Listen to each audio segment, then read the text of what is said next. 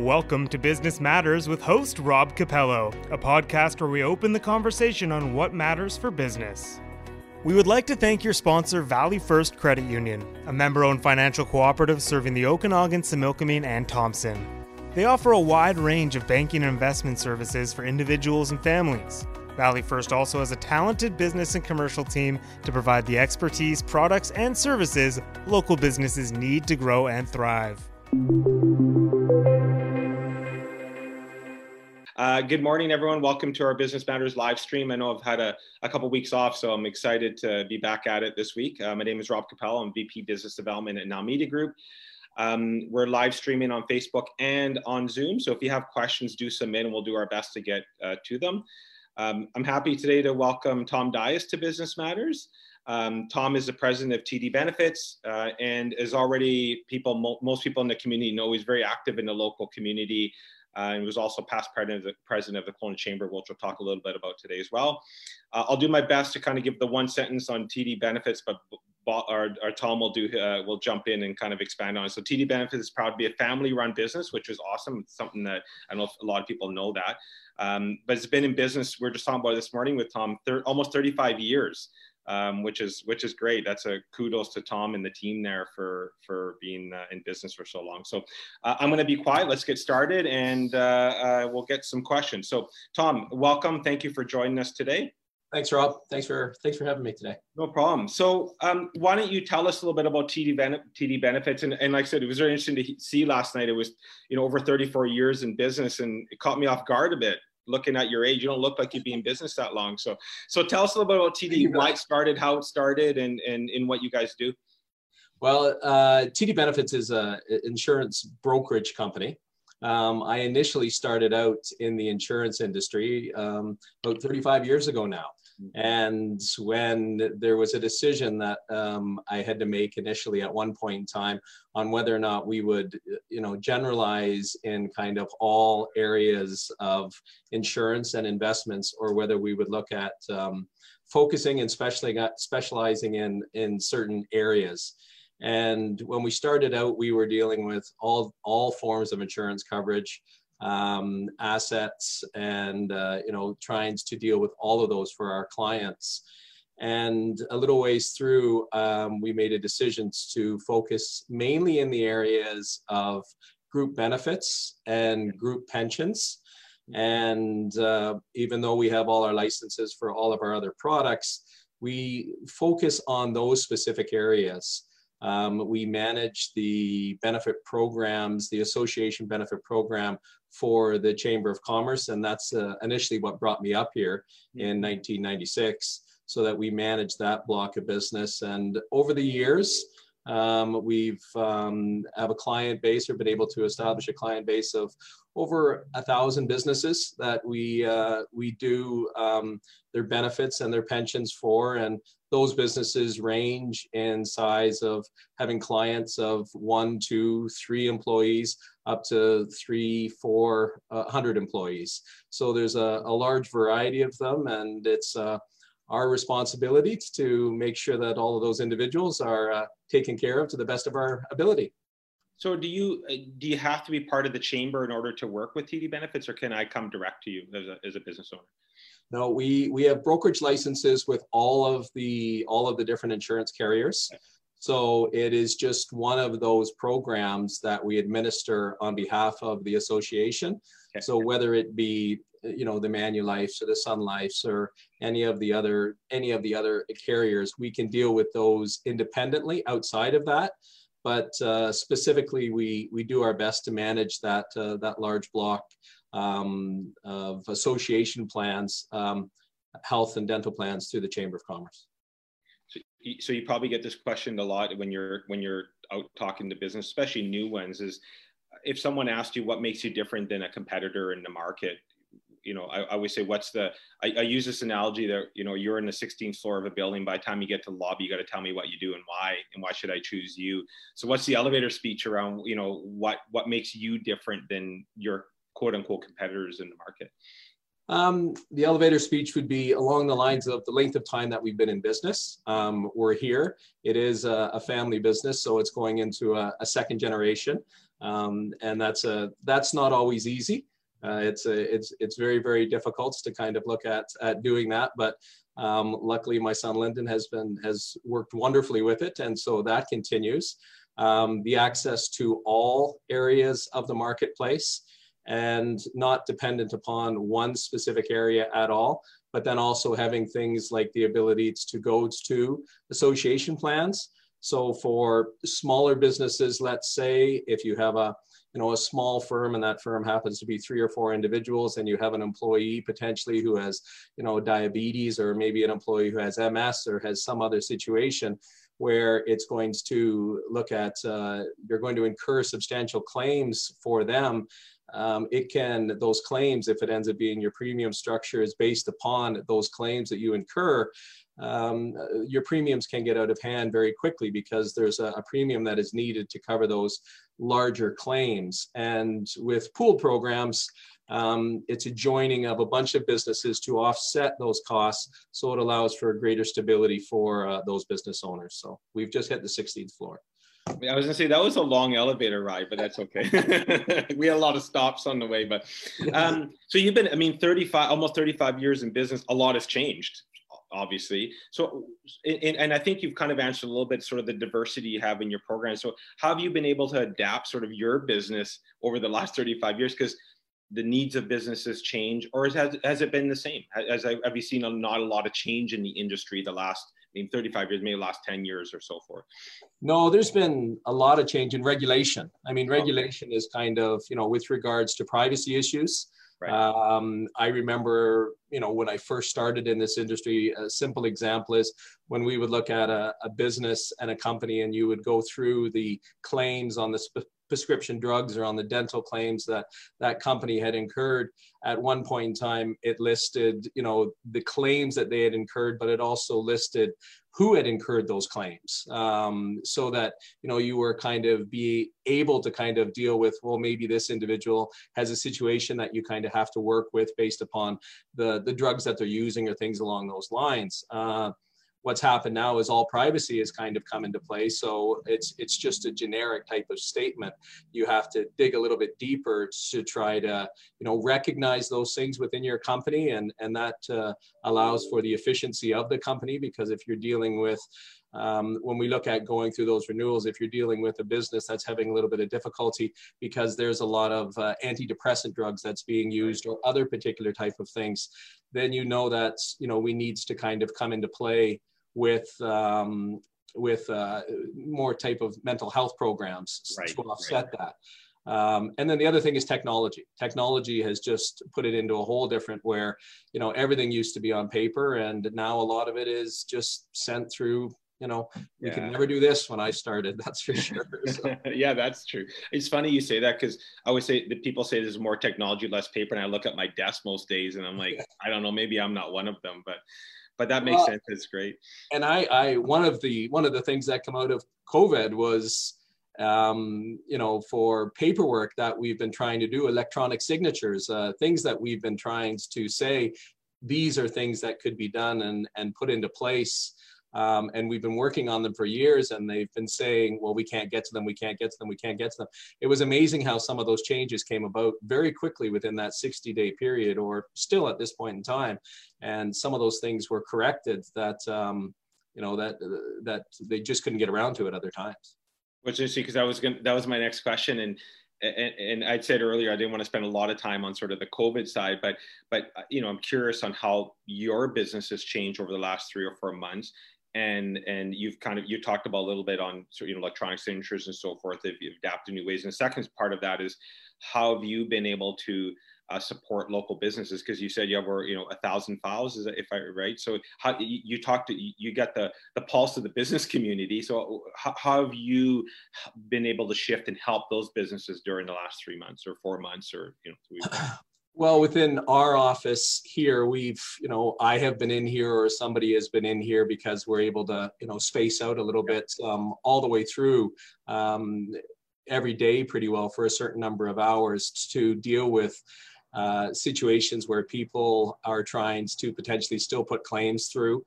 The area that we have noticed, which has been substantial over the last few months, are EAP programs, which is employee assistance programs.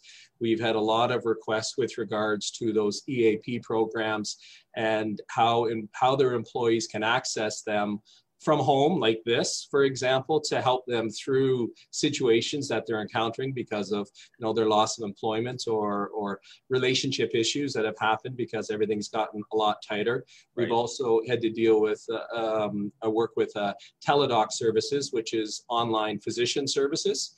So how that has come about in the last while and how that's grown has been amazing, where you can have a conversation like this with a physician, and if you potentially have a rash on your arm or have something, or your child has something, you're able to kind of view it online, and in a lot of those situations they're able to kind of recommend something and put a prescription forth right at that point in time.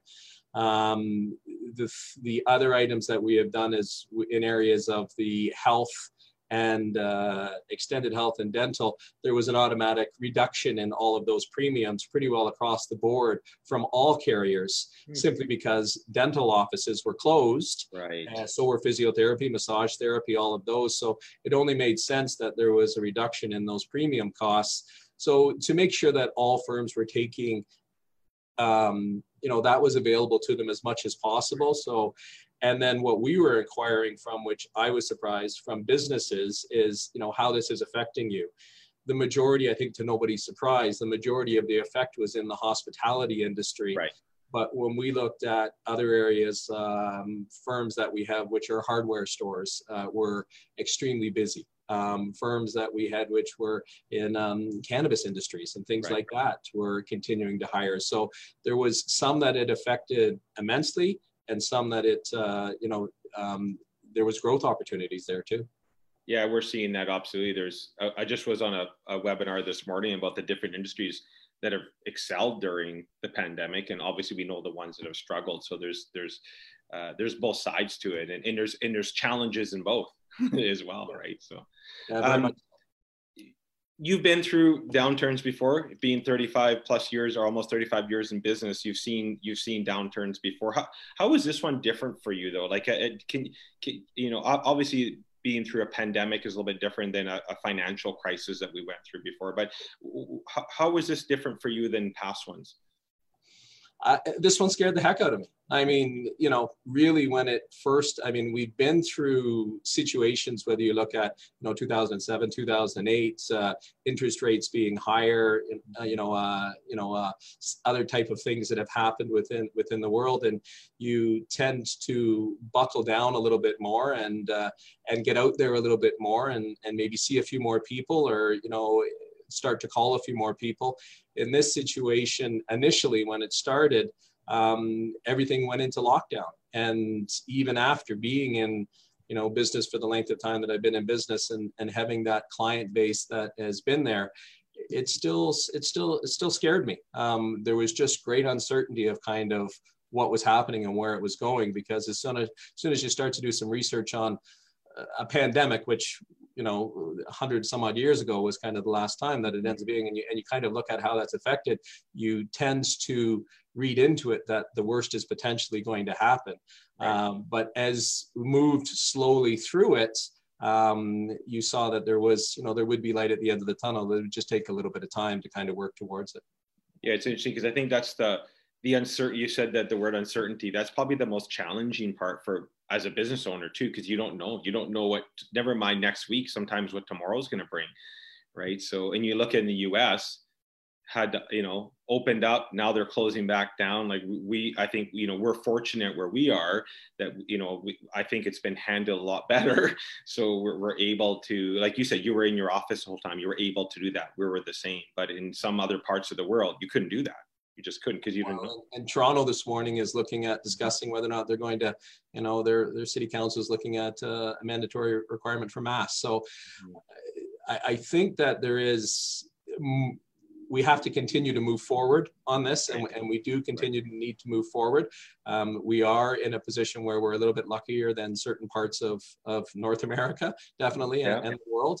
But we don't, I think if we go through it again and there is more, if we get a second wave on this, it'll be addressed a little bit differently. What our work week looks like. Do we kind of, go to, I heard an interesting theory where we were looking at, somebody was saying that, if you go to kind of a 4-day work week, well, within those first 4 days, it's in its period of incubation. So you're not really contagious. And then you kind of take the next 10 and work differently, and then go back into another 4-day cycle. So I think there'll be some thought process in kind of what it looks like moving forward. It won't, I think, come to a screaming halt like it did in the past. Yeah, I would agree. How is it, it's interesting, I just thought of it as you're speaking, how was the work from home model affected anything what you're doing, in a sense of like you supporting clients with benefits and so forth? Does that change? Like, do companies need to look at something differently if they have a workforce that's partly at home and not? Like, is there anything there that you've had to address with your clients? Well, the one thing that came about was the WCB thing. When you're looking at what disabilities would kind of come into play, is there a situation where somebody has taken a look at your work area and said that it is actually safe to work in?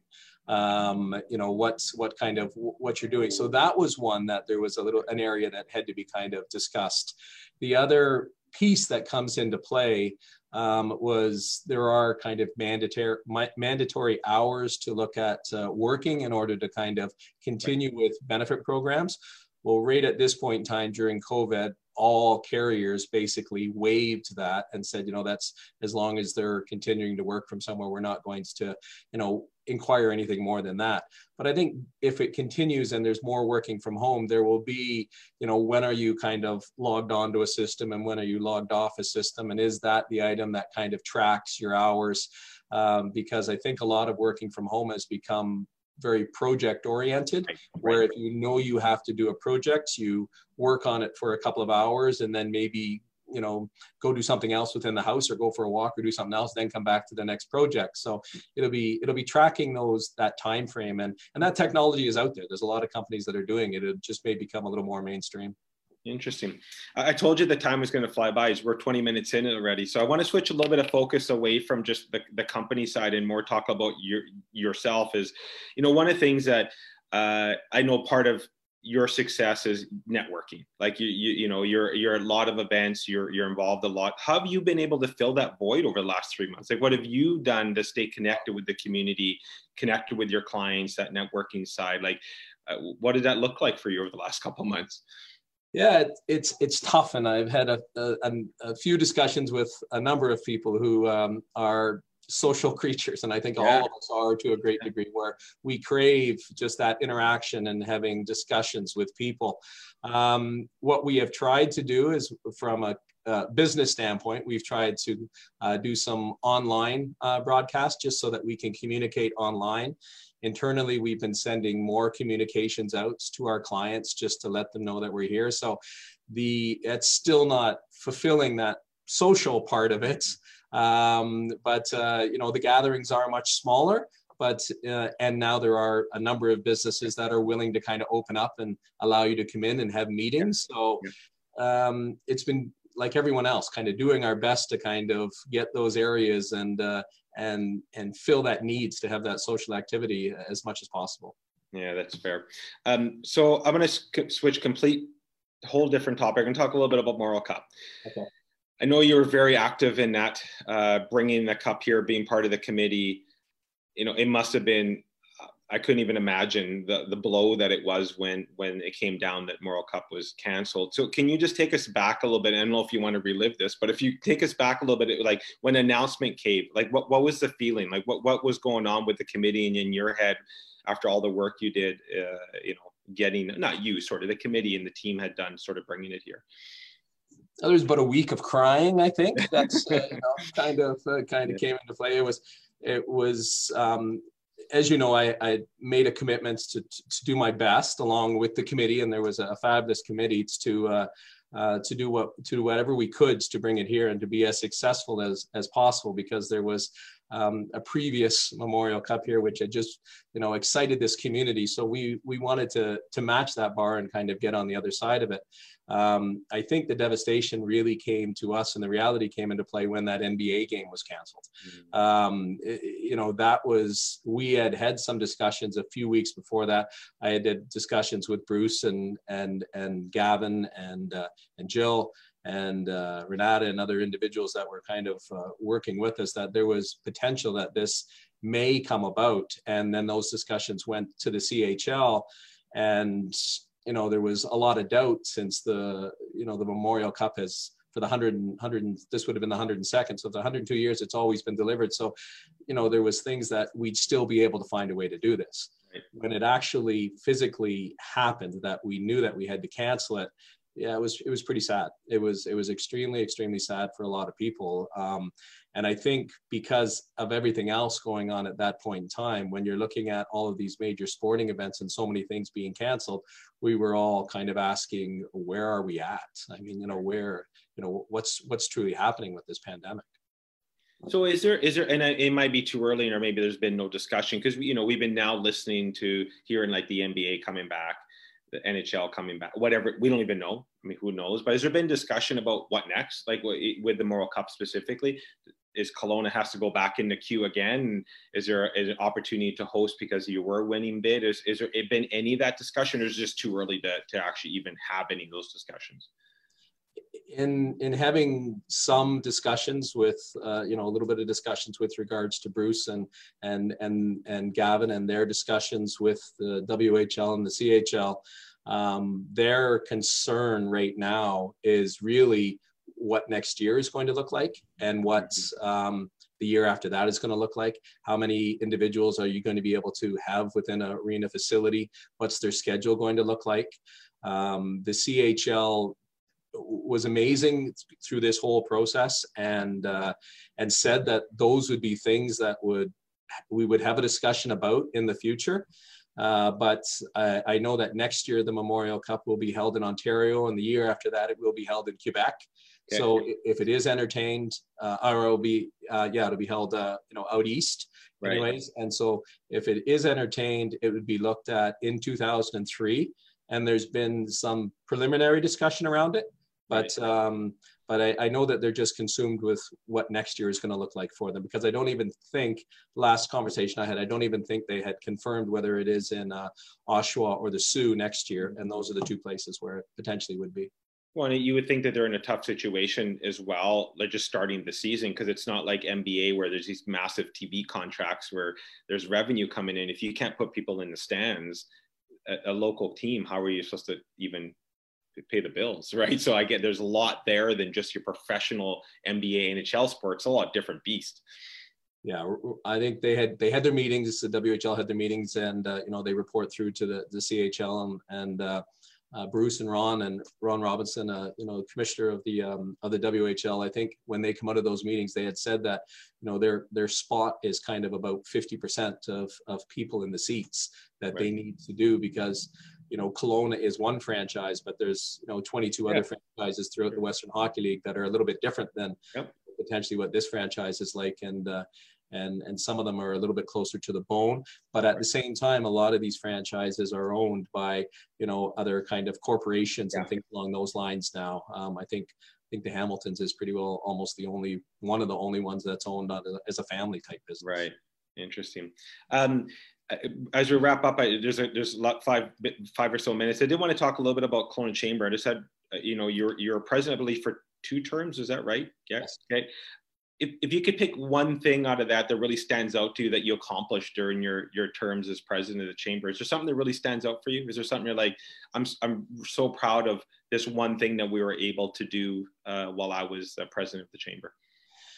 I really enjoyed my time at the Chamber of Commerce. I was there for about 10 years, being directors and kind of working my way through a director, and then eventually becoming president. And one of the areas that I really enjoyed, or I enjoyed the most, is the advocacy work, is the policy work. And the reason why it was one of the things that I enjoyed is because on a number of the policies that we worked on, invasive mussel species, interprovincial transfer of wine. We worked on, reducing the property transfer tax.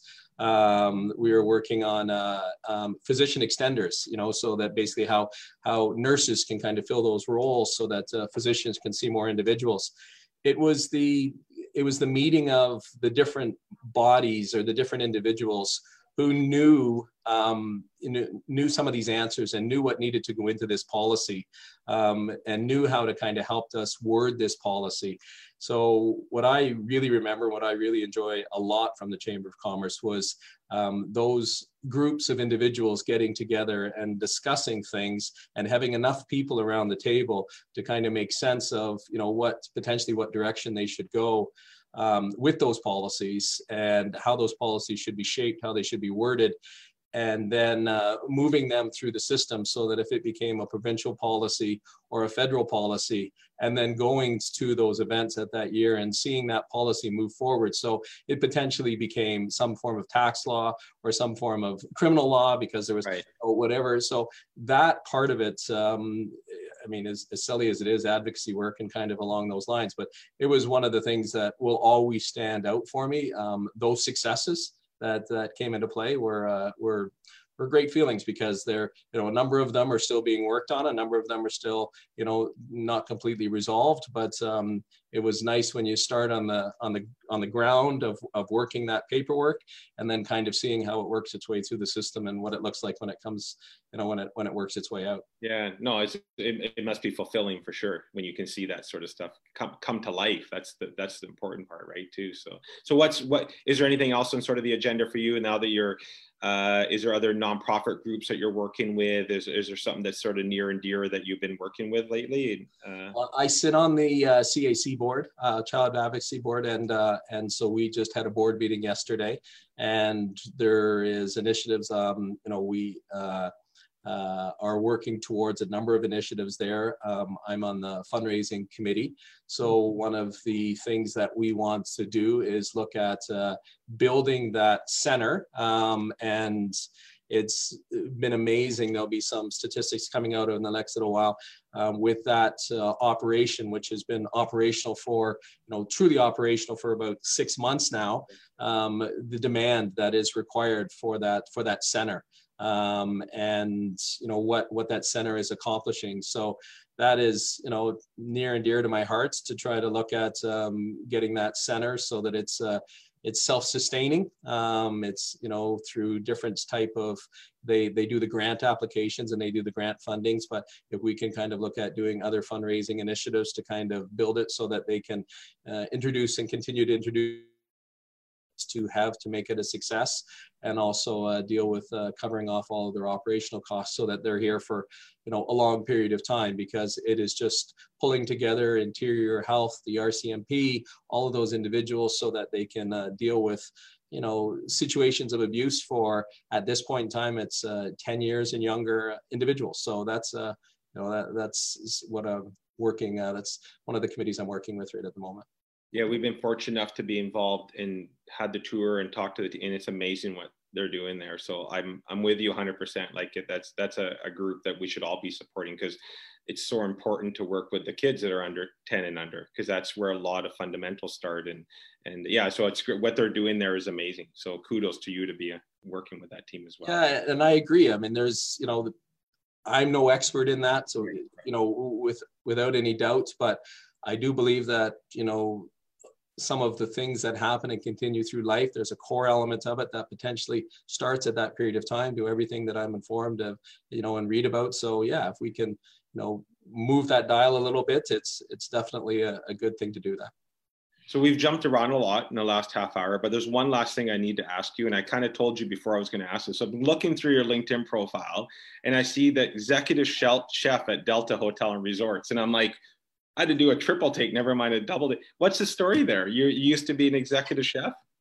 Yeah, I grew up in Toronto, or just outside Toronto. So I went to George Brown and Ryerson because when I started, I wanted to manage hotels. That was, what I kind of went through. And part of managing hotels was you learn the culinary arts, mixology, and, business and all of that. So a friend of mine, when we were going through the culinary thing, said, well, let's do the apprenticeship. Let's do the chef's apprenticeship. So I did the apprenticeship at Movenpick Restaurant and Four Seasons in Toronto, and continued to work through different areas of that field, and then got asked to come out to Expo in '86 as the executive sous chef of the Ontario Pavilion, and worked at the Ontario Canadian Pavilion.